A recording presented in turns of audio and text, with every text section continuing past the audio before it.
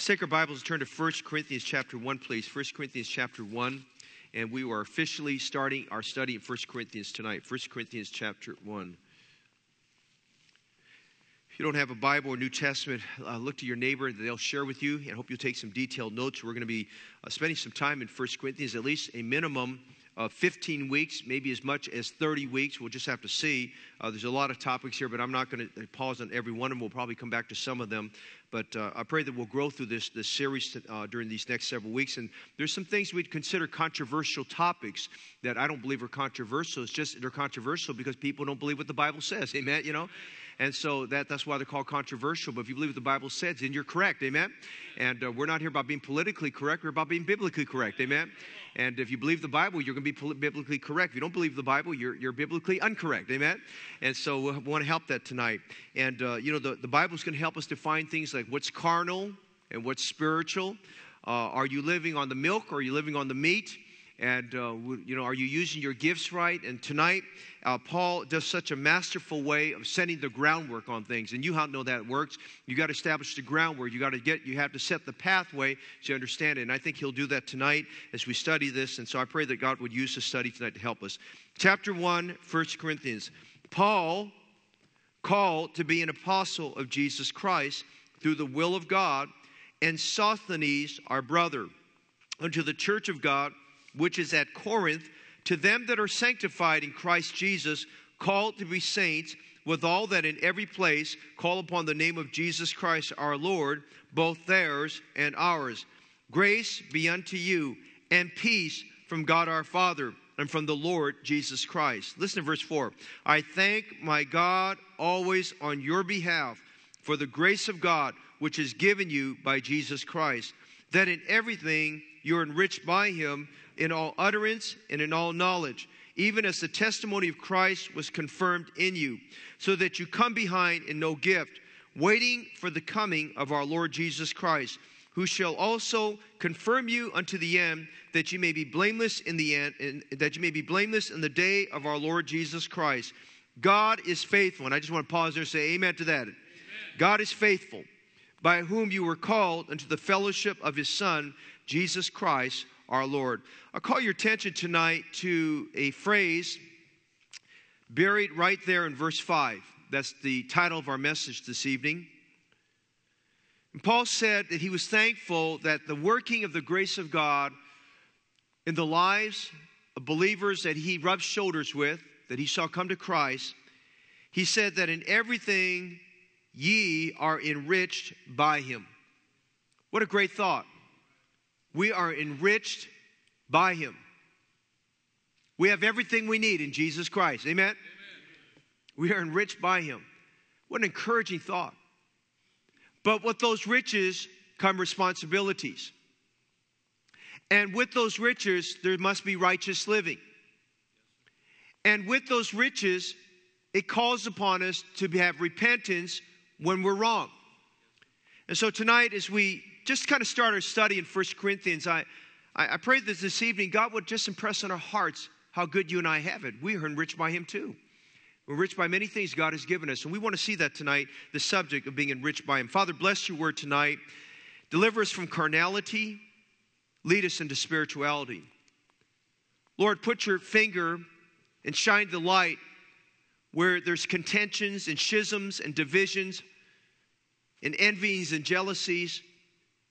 Father, I pray tonight that you would deliver us, God, from perhaps the very same things that Paul mentions here in 1 Corinthians. I pray that you'd change us. God, I pray you'd awaken us. I pray even right now that our hearts would be good soil that's been tilled, that's been cultivated, where the fallow ground has been broken up. And I pray for good soil upon which the precious seed of your word will fall upon. Thank you, it's precious seed. Thank you, it's incorruptible seed. Thank you, it's seed that will never perish. Thank you for seed that when it finds its place, it will take root downwards and bear fruit upwards. And we're praying tonight that you do a mighty work in our hearts, a supernatural work. God, I pray you change us and grow us. I pray that, Lord, we see things that will happen in our lives because we had faith in your word and obeyed it. Well, thank you tonight for what you'll do. If someone's here tonight and not saved, Perhaps they've gone through the motions and pretenses, that tonight they'd recognize they need to get saved. They must be born again in order to enter the kingdom of heaven. Thank you for tonight and what you'll do. In Jesus' name we pray. Amen. You may be seated. Perhaps you're familiar with the term, the wealth index. If not, I hope that you will. The wealth index is a composite measure of a household's economic living standard. And what they do there, they calculate kind of where people are at or countries are at on this wealth index based upon their household ownership of things. Very simple things like washing machines and bicycles for the kids and televisions and, what kind of materials were used for the construction of your home, things we in America take for granted, and water access, the sanitation needs, and access to sewage and all those type of things. And this wealth index basically determines the characteristics of the healthiness of an individual, both physically and mentally, and as well as if you would, in terms of just their ability to afford things. And, so they use this to determine, are we in a rich society, poor society, of course. And, I say this all the time. I say, until you go outside of America and visit some countries that are not well-to-do, you don't really realize how well you have it. Even a person that is in the poorest of situations, perhaps in this world, in this United States of America, they're still much better off than people in many other places there. I've been in places in the world where basically they've squeezed 5 or 6 families in basically a 10 by 10 room. And if you want to visualize 10 by 10 room, just come to our church offices and our church staff. Our staff guys just persevere in little offices that are about 10 by 8. And we're praying about just trying to enlarge some things so they have a little bit more space there. But, if you can imagine putting 5 or 6 families in a 10 by 10, there's not a lot of space there. There's no running water. There's no sewage, and what water they do have, they have to go to the central location of that particular neighborhood where there's just basically a well or something similar to a well. They have to pump the water out, and for sewage, basically everything's underneath their house. I mean, that's what it is, and very, very poor, dilapidated conditions there. And you would not consider that very, very wealthy. In fact, you consider that the poorest of poor. But, tonight I want to ask the question, do you consider yourself rich or wealthy? And of course, if you're looking based upon car ownership or neighborhood status where somebody lives, that all of a sudden we have these different qualifiers there. Charles Schwab last year around April 15th in 2019 came out with the results of an assessment or study of what constitutes being healthy. And don't take these numbers and say you're not wealthy, whatever there, but this is just kind of what they did based on metrics and numbers. They said the national average for wealth is a net worth of $2.4 million. Net worth means all your assets minus your liabilities. Nationwide, they said that an annual income of $115,000 makes you well off or wealthy. In the Bay Area, you basically double all those numbers. They said the Bay Area, you're not wealthy unless you have $4.2 million in net assets. And in the Bay Area, they said unless you have $300,000 of gross income, you're not well off. Now, don't get discouraged or anything like that. And by the way, if you're in that category, I hope you're a tither. Okay? I hope you're a tither there, okay? But don't be discouraged if those numbers are not anywhere near where you're at. I'm just saying tonight, we have to be very careful that we're not measuring our wealth, per se, based on those numbers. I'm going to tell you tonight, you're very well off. You're wealthy in Jesus Christ. You're very wealthy in Jesus Christ. And, if you can go to bed at night, not worry about your creditors and bills are being paid. And by the way, if you've got good health and you can go to work tomorrow morning, you ought to thank God for that. You're wealthy, amen? And if you can go out to get an In-N-Out burger once a month, I think you're pretty wealthy, amen? And if you can come here tonight and just be thankful that you can buy a tank of gas every week or every 2 weeks, depending on what kind of car you drive, you're wealthy. You're well off. Thank God for that. But tonight, we're looking at a thought the Apostle Paul gave about the church at Corinth. He said, you are enriched by him. Now, just by way of background, we talked about this last 2 weeks here. I spent 2 weeks talking about Paul's entry into the church at Corinth. And the title of that was Confronting Corinth, because that's what really this is about, confronting Corinth. And Corinth was the cosmopolitan center of the world. Paul was, previous to going to Corinth, he was at Athens, which was considered the intellectual center of the world, where the philosophers and wise men of the world supposedly congregated. And Corinth was a place of great wealth. It was a place of commerce. In fact, Corinth has very easy access, both walking into there as well as ports of entry. They had 2 different ports of entry there. It was a major tourist spot. It was classified as the vanity center of the world. And a person who lived like a Corinthian was called, if you called a person a Corinthian, it was kind of an insult or kind of just a description of their worldly lifestyle there. And it was known for its availability and flaunting of sinful indulgences and corruption. But of all places, which perhaps today we would consider and call a very difficult spot, God laid on the heart of the Apostle Paul to plant a church there. Amen? And he went there to confront that place. And he spent 18 months there. And I want you to listen very carefully to the background so you understand why this letter was written. Paul spent 18 months there at Corinth. The longest, until he went to Ephesus, was the longest place he stayed at. God led him from that place to Ephesus. We read about that in chapter 18 of Acts. And then we go to chapter 19. And probably in our studies there, we'll visit that in a little bit here. And while he was there at Ephesus, the Bible tells us that Paul spent 3 years at the city of Ephesus. Great things happened down at Ephesus. Let me just say this today. The longer you stay where you're at, the greater the works that God will do. You got to stay there. You got to stay planted. That's why Paul told Timothy, I want you to stay at Ephesus. But he stayed there. And by the way, he told Titus, I want you to stay at the island of Crete because there are elders that need to be ordained there. But while he was there, he received a report. I believe the report came from the household of Chloe, because we read about that in chapter 1. And accompanied them, I believe, with them was several other people, one of which was a man by the name of Sosthenes. And a report was given to the Apostle Paul of a church that when he left it in good shape. He left it thriving. He left it hot. He left it on fire. The gospel was being preached. Souls were being saved. Baptisms were happening. They were fighting false doctrine. They were correct on the right doctrines. But Paul had not been gone for maybe 2 years, and things were crumbling. Things were in trouble there. And I went over a list of these things last time. I'm not going to do it tonight. But things were coming apart. And I want to say this tonight. As we look at our study, Paul is laying the groundwork for all the spiritual correction he's going to give at Corinth. Every single problem that a church runs into, you're going to find that in the book of Corinthians. And perhaps it's going to probably open up some things for us to see some things in our church that we're going to need correcting. And we're going to have a humble heart and a teachable spirit and asking God to work through us. When the church of Corinth was founded, listen to this, it became a church in the world. And that's what God wants. He wants churches in the world. He wants churches to be established. He wants churches to be in places where there's large populations of people.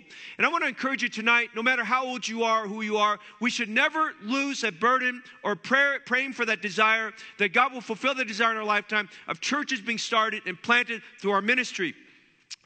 In just a couple of years after Paul left, instead of it being a church in the world, it had morphed into a place where the world was in the church. When it was started, it was a church confronting its culture, but after a couple years, it morphed into a church corrupted by its culture. Now, we need to be careful. We need to be careful. We want to be certain that do not lose our moorings and our bearings, that we're a church in the world and not a church where the world is in the church. Amen. Or a place where we're confronting our culture, but we morph later on to where the culture has confronted and permeated us and corrupted us. We want to be very, very careful. And, I want to remind you tonight, about 200 years ago, Charles Spurgeon said this: I believe that one reason why the Church of God at this present moment has so little influence over the world is because the world has so much influence over the church. And that was spoken by Charles Spurgeon back in the 1800s when he pastored the great Tabernacle Church there in Metropolitan Church there in London, England. And so tonight, let's look at this groundwork where Paul, in this greeting, is giving a greeting to the church at Corinth. And he talks about a church that has been enriched by him. He does not start this letter off in the first 9 verses jumping at them and attacking them and ripping them apart. And let me just encourage us tonight that we might just listen a little bit to what the Apostle Paul does and to have a little bit of grace in our hearts and realize probably the best tactic and strategy in working with people and dealing with people, especially people who perhaps have offended you or you've been hurt by, is to realize you don't just jump down their face the first 60 seconds you see them, but to come with a spirit of grace and mercy and realize that you can still be gracious and Christian before you approach them with the thing that you need to confront them about. And Paul does that here because he reminds them of who they were in Jesus Christ, what God had done for them, why he was still thankful for them, and what we can learn in terms of confronting our situation. I want you to see three things about this church at Corinth and how it was enriched by the grace of God. Number one, I want you to see the church and its station. The church and its station. We want to see a local church tonight. Notice verses 1 and 2. Paul makes reference in verse 1 about his credentials and his authority. He has to approach him on the understanding that he was not an apostle by his calling. He was an apostle by God's calling. You see, as we get to 2 Corinthians, Paul's credentials were being questioned. He was being thrown under the truck. People were saying he really was an apostle of God. And so he had to verify and validate his credentials and reminding them that his calling was of God and his message was of God. He's reminding them that both he and Sosthenes are bringing this greeting. That's why I believe that Sosthenes is the one of the members who came to him and brought him the report of all the things going wrong with the church at Corinth. But notice verse 2. His emphasis now is on this church, the station of the church. He's writing to the church of God, which is at Corinth. He's writing to a church that has a central location. Now, we want to understand for just a moment tonight, this church and where its locale and the people of this church, because we want to make sure everybody has a firm understanding, a firm grasp of what we believe about ecclesiology or the doctrine of the local church. I want to make sure all of us understand that tonight. And if you understand what I'm going to say to this evening, I want you to give a hearty amen to that. If you don't believe it, understand it tonight. If you don't understand it, I pray that when I'm done talking about this for a few moments, you will understand it. If you're not in agreement, please come see me as soon as possible because we want to make sure everybody's on the same page. First of all, when we see in this opening address the church and the station, we're talking about the church in its position. The church in its position. The church of God, which is at Corinth. Now, listen tonight. The Bible teaches and emphasizes local, independent, autonomous churches. Local, independent, autonomous churches. We are not denominational. We're not part of a hierarchy. Local, independent, autonomous churches. We'll say more about that in a moment, okay? Now, this is in contrast to the universal mystical church, okay? Now, listen to some things I'm going to say tonight. As a local church, we are a visible assembly. In other words, you see me, I see you, okay? You see me, I see you. We are local in our assembly. The word ecclesia, I'm going to repeat it again tonight. The word ecclesia was a modern day word that was used in their culture. And ecclesia referred to how they had assemblies in their towns or their hamlets in order to disseminate information. Today, we have social media. It's amazing how quickly you can get a message out to somebody through social media, e-blasts, all these other different venues. But in those days, they had to tell everybody, you'd show up, we're going to have a meeting on Friday afternoon at 12 noon. All the city's invited to come, and then the mayor would come, or whoever the city leader would be, and that would be an assembly or an ecclesia. That would be an assembly. It was localized. It defined a location, a street, a place where everybody would meet. And then the mayor, whoever it was, they would make the announcement and tell everybody what's going on. Well, the word ecclesia meant that's a place where people met. They identified with it. It was a visible assembly. Now, we take it more specifically. Jesus Christ, our Lord, gave the word ecclesia to introduce to us the concept and the doctrine of the local church. He wanted us to understand that the church is something you see. The church is something you go to. The church is something you belong to. The church is composed of people. If we don't have buildings, the buildings don't make up the church. Now, if you read some Protestant literature, in fact, I just read this from one leading Southern Baptist author who's a very good Southern Baptist. He's retired now, but a very, very good expository preacher. He and many of those others, those Southern Baptist forefathers, they still refer to the church as the building. The church is not the building. Now, we call it a building in the sense of people being part of a building, but we're not talking about physical structure. Okay, the people, listen, if we don't have a building, we can still go outside and meet in the parking lot. That's the church, okay? The parking lot's not the church, but the people are the church, okay? So, now listen to this evening, okay? We are a visible assembly of saved, baptized people who meet at a centralized location to worship God, okay, and serve. Now, does that mean people who are watching by live stream that they're part of the local church. If physically they are unable to be there, and I'll use Sally if I can pick on you. If Sally has had health issues in the last several months, she's recovering. And thank God that Evans are here tonight. Amen. You know, but Bob and Sally, if they can't be here, I can tell you they're probably one of our most faithful members. They will zone in on live stream. You say, how do you know? Because when live stream breaks or is not working, I hear about it. Amen. And so I know they're watching my live stream. Okay. And so, but they're faithful to do that. But you know what Sally's heart is and Bob's heart is? I don't want to be watching live stream. I want to be with the body. I want to be the local body. That's what we're talking about today. Now, the universal idea is that it's an invisible church and has no meeting place. Now, please help me tonight. How can you have a church that's invisible? That's like having an invisible husband or wife. Amen? Or like having invisible money, okay? It doesn't work, okay? And so it's, you know, they talk about an invisible, maybe you want an invisible husband or wife. I don't know, maybe some of you want that, okay? I don't know. We're not going to go there tonight, all right? But the universal idea is invisible and it has a specific meeting place. Now, we're a little bit more specific because we're talking about saved, baptized people, okay? We're not talking about, by the way, the church is composed of saved, baptized people. Now, a local church has a local church pastor. Who's the pastor of the universal church? Somebody help me here. There is none. There is none, okay? You can't have a different, this guy over here, this guy, that's not your pastor, okay? And then these guys who are on the internet all the time, they're getting all their feed off the internet. Let me tell you tonight, you better decide tonight that the internet is not going to be your pastor because that is not a pastor, okay? And I'm going to throw some names out there. If you're watching Steve Anderson, don't let him be your pastor. You know what I'm talking about there tonight. Some of you are curious. I'm going to go look him up. Don't look him up, okay? Listen, the local church is where we put our tithe and our offerings. Now, you know why people like the universal church? They have no place to send their tithe and offering. Now, if you're a universal church member, you need a place to send your tithes and offerings until you get to local church. Send it to 2960 Merced Street, amen? That'll help you out there along the way, okay? I'm just trying to help you there tonight. Trying to be a blessing, okay? We're just saying tonight, we're talking about the position of this church at Corinth. Notice number 2. What you notice, verse 2, the people of this local church.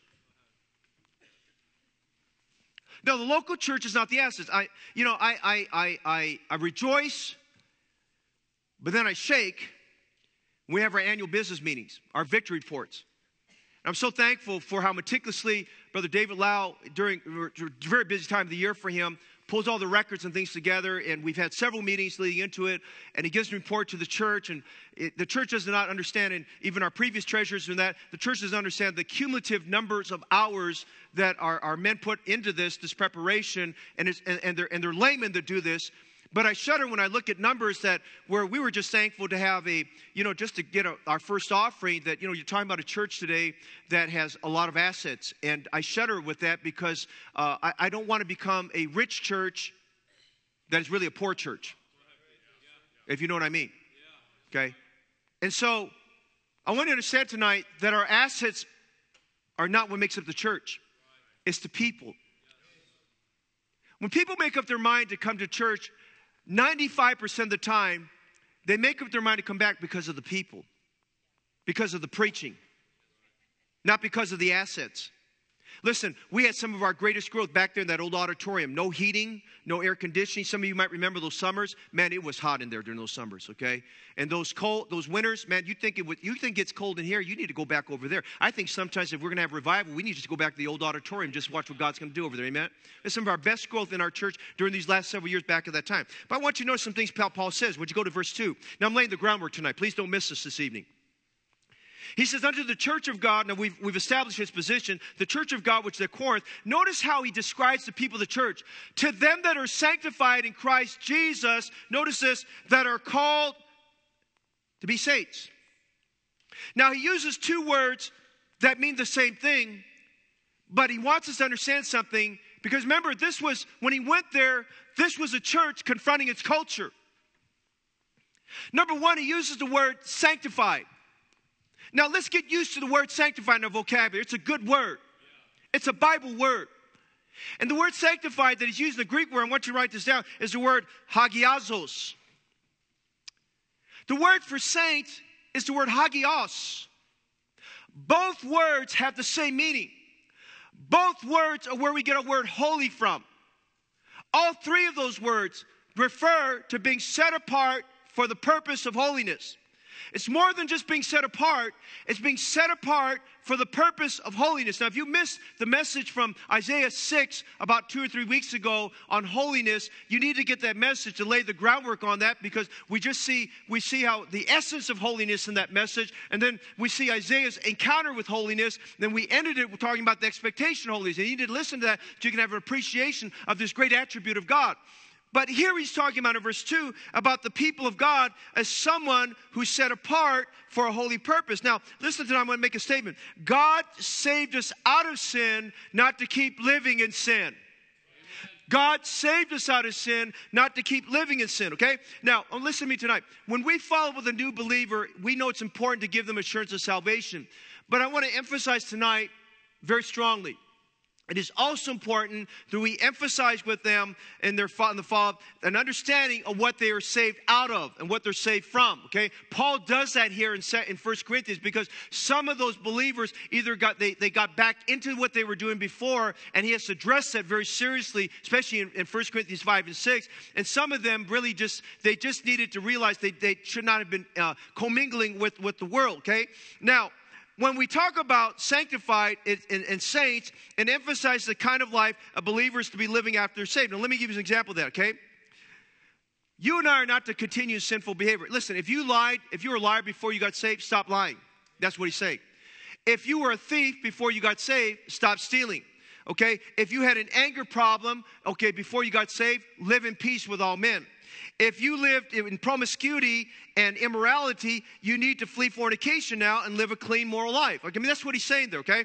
If you had a drinking and addiction problem, you need to get off the bottle and get off this addiction thing and learn how to walk in the Spirit, the power of the Holy Spirit there. That's all he's saying there, okay? He's saying, to them who are sanctified in Christ Jesus. You and I don't do the sanctifying. He does the sanctifying. It's his power that controls us. It's his power. You have to read and understand Romans chapter 6 to have an appreciation of that, because Romans gets us to the place of salvation, then to sanctification, and later on to glorification, as we read about that in chapters 8 through 12 there, okay? So we look at the situation here, and Paul is helping them understand what they are in Jesus Christ. Now, would you notice this tonight? Please circle this. In fact, circle the word saints. Everywhere you find this word, it's always plural in the New Testament. It's never saint singular, it's always saints plural, okay? And the word saints identifies who we are in Jesus Christ. Now, let's look at the etymology of the word. When Paul used this word, this is just telling you the wisdom of God and the greatness of God. God inspiring Paul to use choice words in writing our blessed New Testament, and it is blessed, amen? The word saints or hagios was a common cultural term back in the day. It was a cultural term that everybody associated with the temple of Aphrodite, because as you entered into Corinth, you couldn't help but see the Acropolis way in the background, and going up about 1,800 feet above sea level, there would be the temple of Aphrodite. Now, the temple of Aphrodite had priests that were set apart or hagios to the service of Aphrodite. There were prostitutes that were set apart for the service of Aphrodite. They were hagios. They were called saints. We use the word saint, but they were called hagios in the term. They were set apart for sinful behavior. Those prostitutes, they were called priestesses. They were none of that. They came down the hill at nighttime and plied their trade. 1,000 of them there, and things ran wild. So the cultural term that was used in that day referred to people that were set apart to the worship of a pagan god, or not to a pagan god, perhaps to a pagan service or whatever it might have been.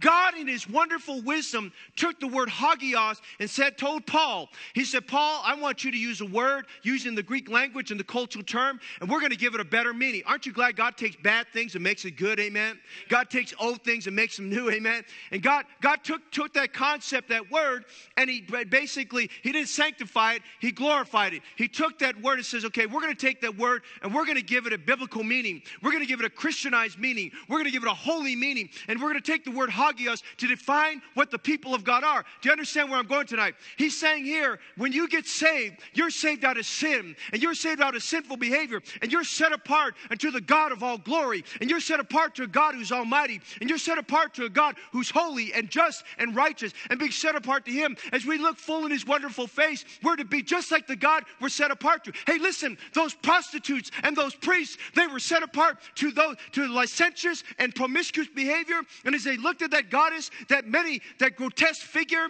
that immoral figure of Aphrodite, they looked at that and they lusted and craved for that kind of a lifestyle. As they looked at that, they couldn't wait to leave that old temple and get down into the mainstream there of Corinth and ply their trade at night. But with you and I, we go to the temple of the living God, and we see our God high and lifted up, the Lord of hosts, the Lord who fills all the earth with his glory. Listen, instead of seeing something grotesque, we see something mighty. Instead of seeing something grotesque, we see someone who's holy. We see somebody, we want to be just like who we see. Amen.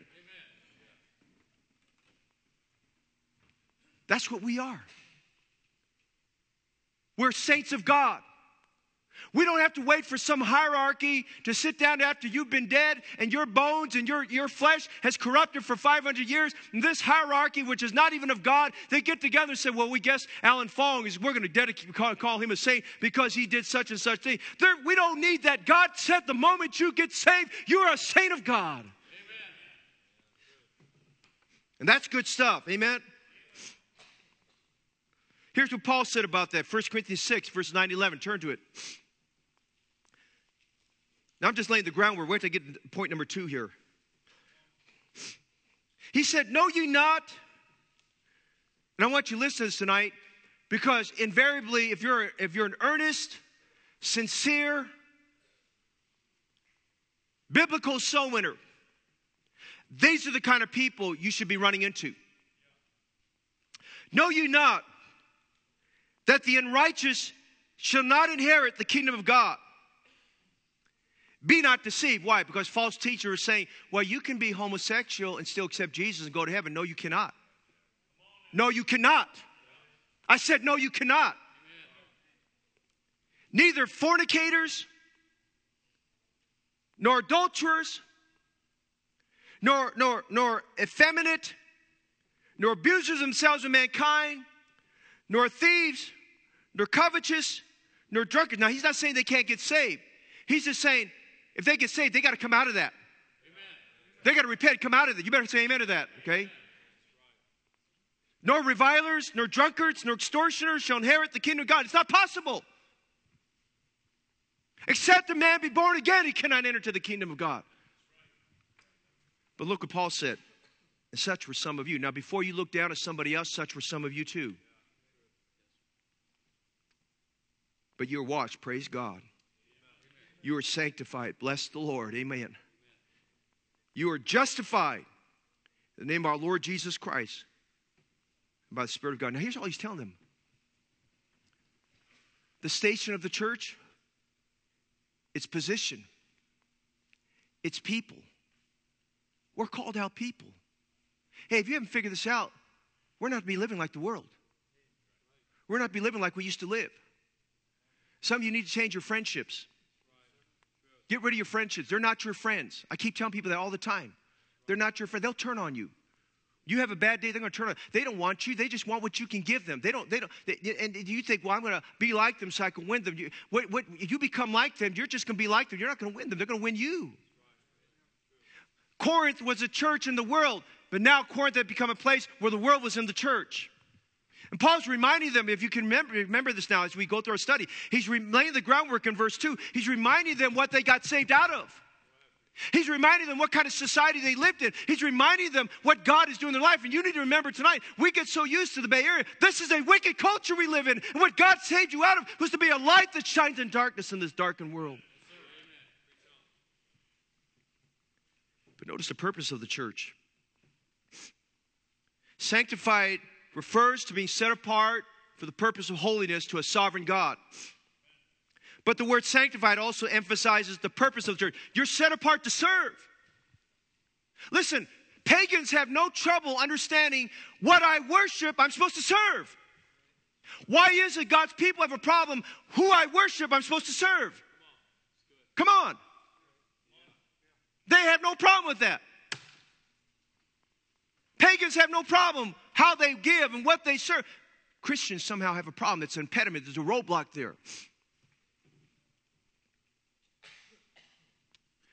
The mission and purpose of a church is to win sinners to Christ, baptize them, make disciples, develop faithful spiritual leaders, start more churches, and see this process repeated here and many other locations. The reason why we need to be spiritually mature, the reason why we want to fine-tune our soul winning, the reason why we have to be straight in our preaching, straight in our living, is listen, we've got to, listen, the DNA is here, is the DNA we put in another church. You cannot be a good discipler if your DNA is damaged. You got to have right DNA. God wants us to have right DNA. So look what he's saying here, okay? God's will is that every member is a fervent serving member of the church. That's what he's saying here in verse 2. In fact, that's what he's telling them about their gifts. God's will is that every member is a fervent soul-winning member of the church. And so Philippians 2:15, he says that you may be blameless and harmless, the sons of God, without rebuke in the midst of a crooked and perverse nation, among whom you shine as lights in the world. Hey, that's what every member is supposed to be. I like what Spurgeon said. He said this, the Bible is not the light of the world. It is the light of the church. That's a good thought. But the world does not read the Bible. The world reads Christians. You are the light of the world. That's a great thought. He said this also, nobody can do as much damage to the church of God as the man who is within its walls, but not within its life. That's a powerful thought. And so tonight, number one, we see the station of church. Quickly, would you notice the status of the church? Paul said to them in verse 4, I thank my God always on your behalf. I thank my God always on your behalf.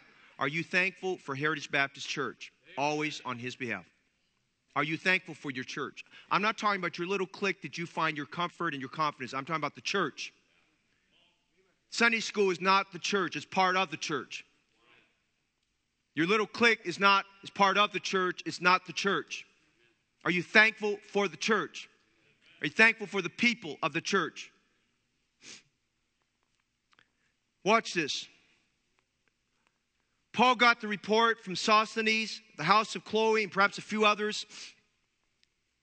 When you read verse 10, 11, he starts to drop the bomb there.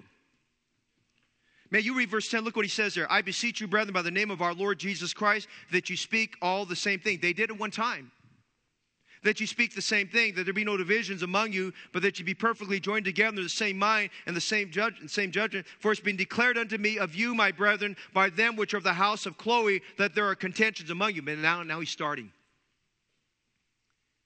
He just opened up the wound. But before he gets there, would you notice in verse 4? Getting to that point, he's brokenhearted. He's bothered. He's hurting, and he rightly should be, because there is sin in the church and dysfunction in the church.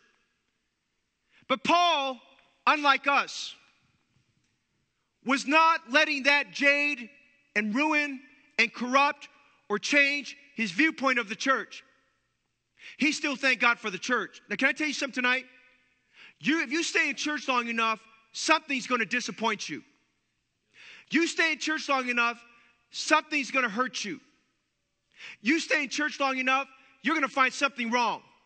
You get close enough to the mirror, you find something wrong with your face. You get close enough to the church, you're going to find something wrong with the church. Don't leave the church because of that. Realize it's like the stock market. You got to ride the roller coaster and realize you're going to have your ups and your downs, but you got to stay at the thing. Amen? And he said, I thank my God always for that.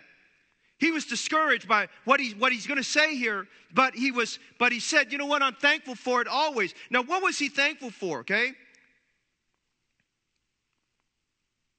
Before he addressed the problems in the church, as we'll see in these next few verses, he addresses the prosperity in the church. Before he addresses the wickedness in the church, he addresses the wealth in the church. Before he addresses the wrongdoing in the church, he addresses the righteousness that's in the church. Listen, there's something good about the church. There's something good about the people. Listen, I know enough about everybody. I could get discouraged and go hang myself somewhere because I'm thinking, what a wicked group of people. Hey, thank God we're all saved and under the blood of Jesus Christ. So Paul said, I thank my God always on your behalf notice this, for the grace of God. Now if you can hang on this, you'll understand 1st and 2nd Corinthians. It won't be a bothersome thing to you. He says, for the grace of God, which is given you by Jesus Christ. Now this grace, that in everything you are enriched by him. The statement I want to make tonight is you are rich and wealthy in the person of Jesus Christ. In fact, you are so rich and wealthy, he says, so that you come behind in no gift. Do not say, they've got more than me. No, you are enriched by him. Do not say, well, I don't have it as good as them. I don't live in their neighborhood. That neighborhood has nothing to do with it.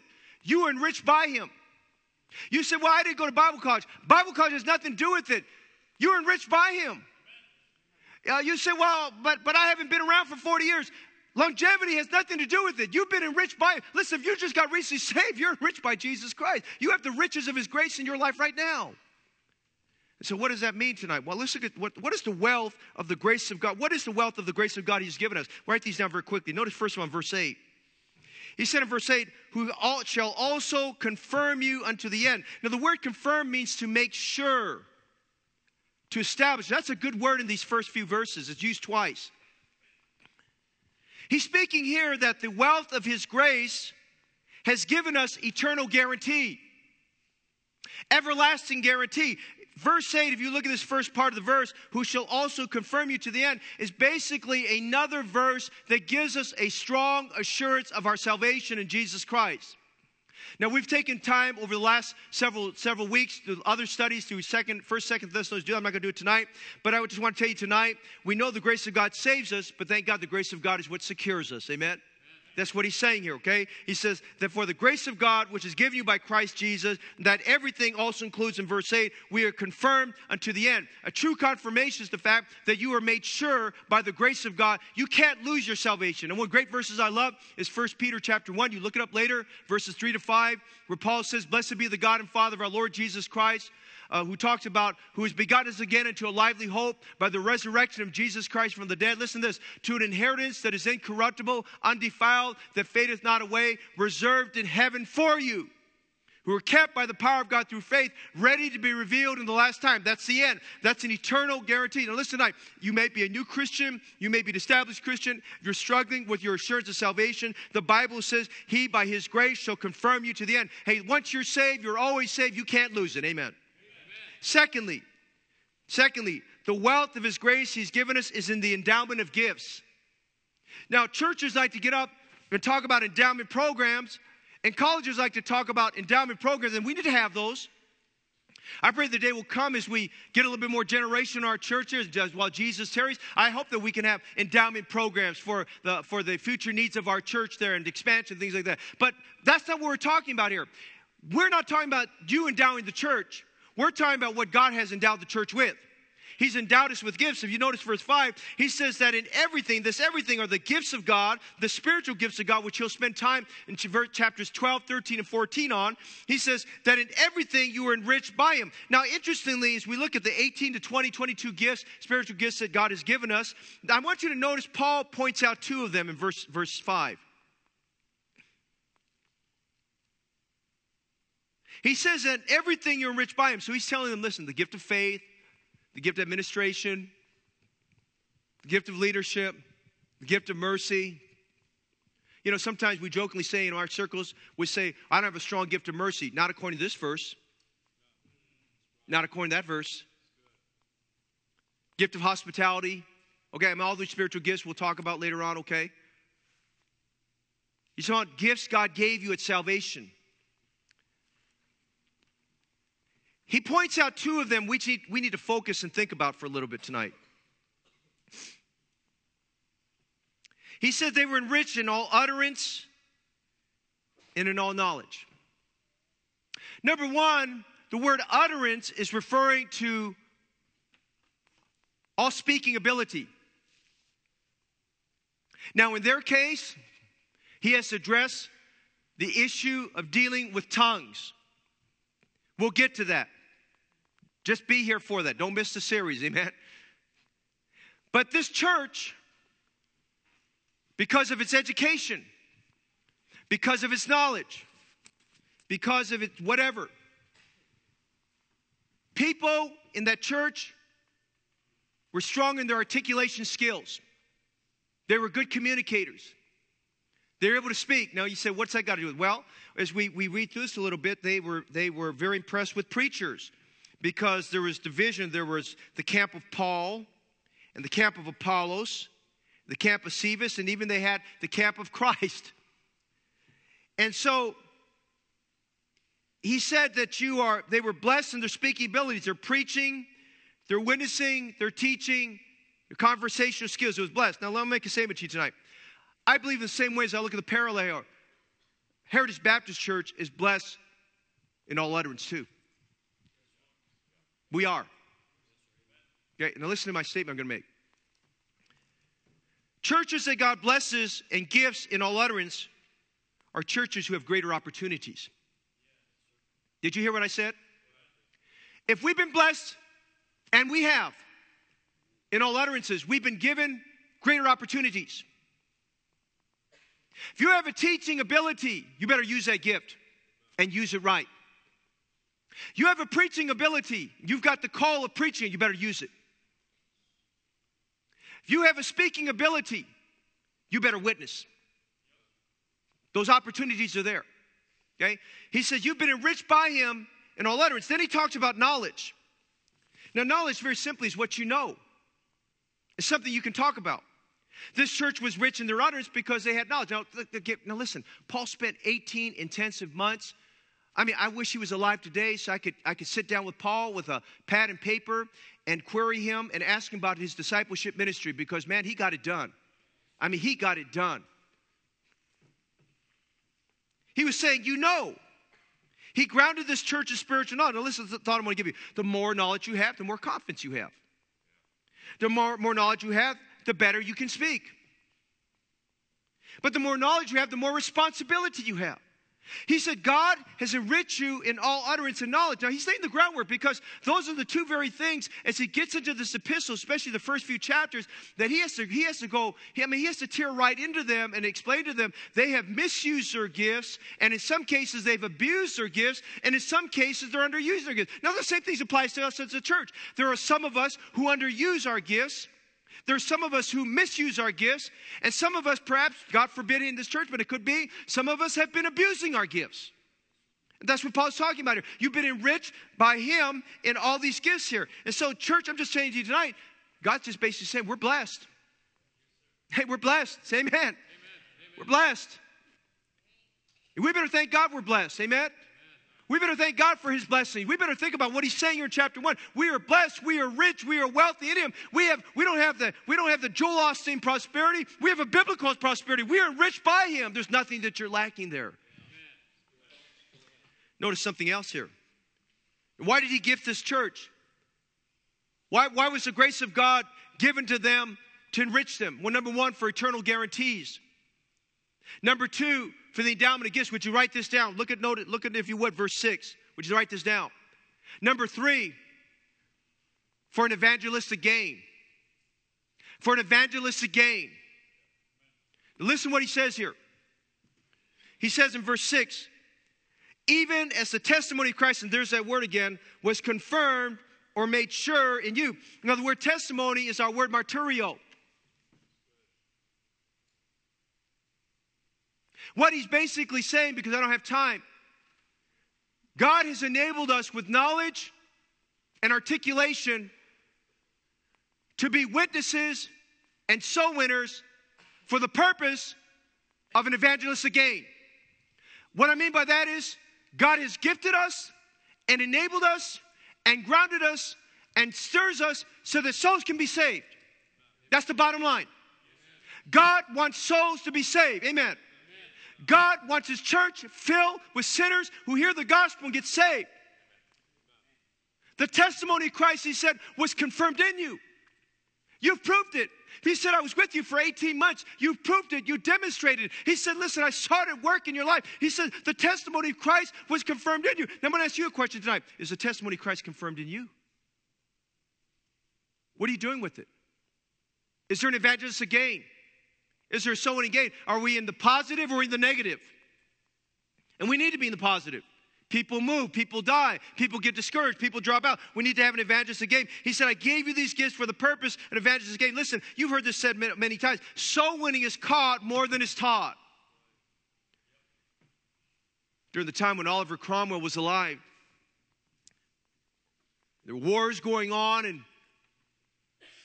they were using a lot of metal for monetary purposes, and they had a shortage of coins, silver coins specifically. He put a commission of men to go all throughout England to find silver coins wherever they could, and they went everywhere. They said, sir, we came back, we have a shortage. The only place we could find where we can find some silver, we've went to some of the cathedrals here, and we see these figures, these silver figures of saints that are there, quote unquote saints, okay? And Oliver Cromwell, without skipping a beat, says, well, I'll tell you what to do. Go melt down the saints and put them back in circulation. And I think tonight that's what God needs us to do. He needs to melt us down and get us into circulation. Amen? He needs to put us to work. He needs to get us out there. He needs to get a burden for souls. Hey, make a determination. Saturday is not sleeping in time. Saturday is soul winning time. Saturday is not bedtime. Saturday is Bible time. Saturday is not take it easy time. Saturday is evangelistic time. I mean, just get a conviction in your heart and say, well, Pastor, then I don't have a day off. Listen, if you just give 1 hour to Jesus on Saturday morning, and just help with 1 hour, it'll make your day go longer. I don't know how to describe it to you, but it just makes your day go better, makes your day go longer. Amen? It just does. It just does. But then notice something else. It's for an eternal guarantee, this enrichment, and it's for the endowment of gifts and for an evangelistic gain. But you notice verse 8.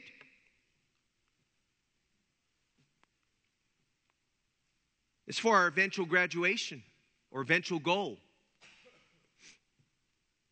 He said, who shall also confirm you to the end, that ye may be blameless in the day of our Lord Jesus Christ. Now, what does he mean by that? Okay, well, watch this. Acts chapter 18. Sosthenes is taken. He's beaten up. And he's brought to the judgment seat, the Bema seat. Acts chapter 19, Paul has a visit with the judgment seat. Between Acts 22 and 26, Paul has several visits to a judgment seat. At each one of those times, Sosthenes is one time, Paul multiple times, they were brought before a presiding individual who sat on top of that judgment seat, and they listened to the accusations laid against Paul. But in each of those accusations, he was blameless. He wasn't at fault. He was accused, but he wasn't at fault. And here's what our Lord is saying here to the Apostle Paul. That at the day of our Lord Jesus Christ, at the day of the rapture, that will usher in for every believer in heaven. It will usher in for us the judgment seat of Christ, which we'll spend a little more time on. He says, it doesn't matter what they say of you. What really matters is that at the judgment seat, you're blameless. You're not going to be found guilty of those things. You're blameless in those things, okay? I mean, people are going to accuse you for everything. The key matter here is you've got to be blameless before God. And he says, all I care about, because he's concerned about their sanctification. Remember that? He's concerned about their sanctification. He's concerned how they will present themselves before the Lord in eternity. He says, I just am concerned that you may be blameless on the day of our Lord Jesus Christ. And you'll notice the gifts of grace. He's just reminding them, you are enriched by the grace of God in all things. He's just saying here, listen, you're enriched enough. There's enough grace. He gives you enough grace so that you can stand. He gives you enough grace so that you can make it. Gives you enough grace so that you can be more than a conqueror through Jesus Christ here. And so number one tonight, we see the station of the church. Number two, we see the status of the church. And very quickly as we close tonight, would you notice the stimulus of the church? Now Paul is laying the groundwork because after verse 9, it doesn't get pretty. He's just rock hard down on them right there, okay? In a loving way.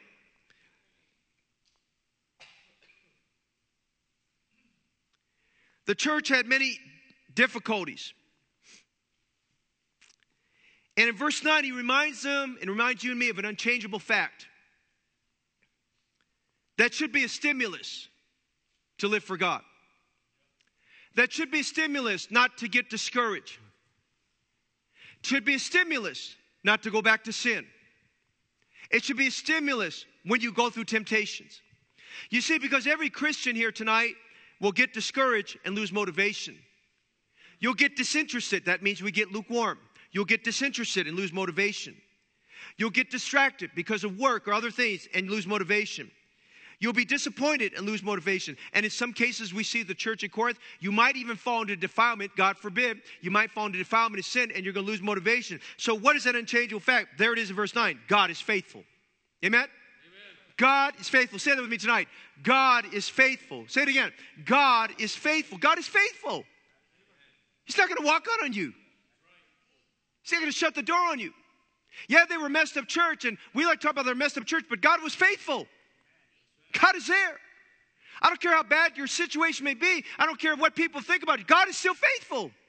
He hasn't changed. He's still faithful. I mean, we have a faithful God. I want you to think of some things with me tonight about God being faithful when we're done this evening, because I've said so much about it in previous messages. But number one, would you notice Psalms 89, verses 23 and 24? He's faithful to us when we're in adversity. God said, and I will beat down his foes before his face and plague them that hate him. But my faithfulness and my mercy shall be with them, and in my name shall his horn be exalted. He's talking about David. He's faithful to us when we have adversity. Notice he's faithful to us when we're attacked. He's talking about temptation. 1 Corinthians 10:13. There is no temptation taking you, but such as is common to man. But God is faithful, who will not suffer you to be tempted above that you're able, but will with the temptation also make a way to escape, that you may be able to bear it. I love that word escape. He says, listen, I know how much you can take. He says, I'm faithful. I won't make you experience more than you can take. I know what you can take. You need to thank God for it and just say, God, just help me get through it. I'm going to rest on your faithfulness. Hey, notice something else. He's faithful to us when he chastens us. Think about that. Psalms 119, verse 75. The psalmist said, I know, O Lord, that thy judgments are right, and that thou in faithfulness has afflicted me. Hey, thank God tonight. If you're going through chastening, thank God for it tonight. In faithfulness. You know why? God brought that chastening at the right time. He brought that thorn in the flesh, that problem, at the right time. Think about what he's averting by bringing that chastening into your life.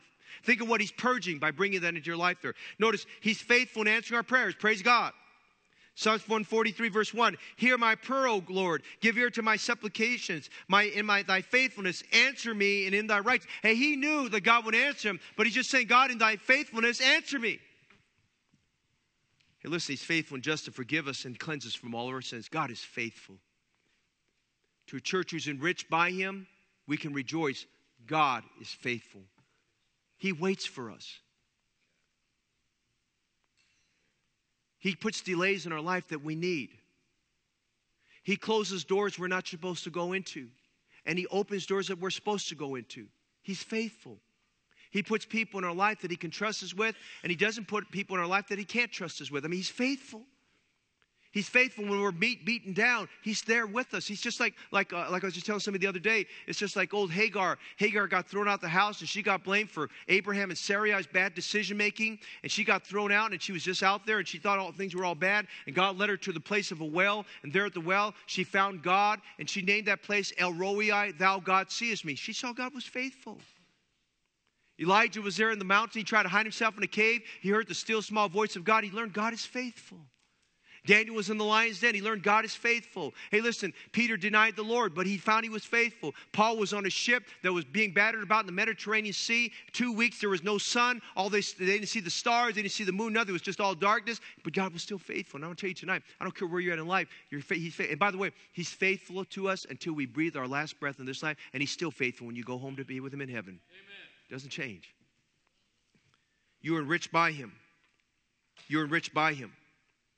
You might be struggling tonight about your membership in the church. Remember, you're one of his saints. You might be struggling tonight about how much you've been gifted for the church. You're enriched in everything. It's not the question we have to ask tonight, what are you doing with what God has gifted you with? You might be struggling tonight about your motivation. God is faithful. John Wendell and his sisters were people that inherited a substantial amount of money from their parents. But John Wendell and his sisters, he decided that, you know what? We're not going to share this wealth with anybody. He convinced his 5 sisters never to marry. He convinced them not to buy any clothes. He convinced them to do the best what they could. They were the most miserly, cheapskate people you ever met.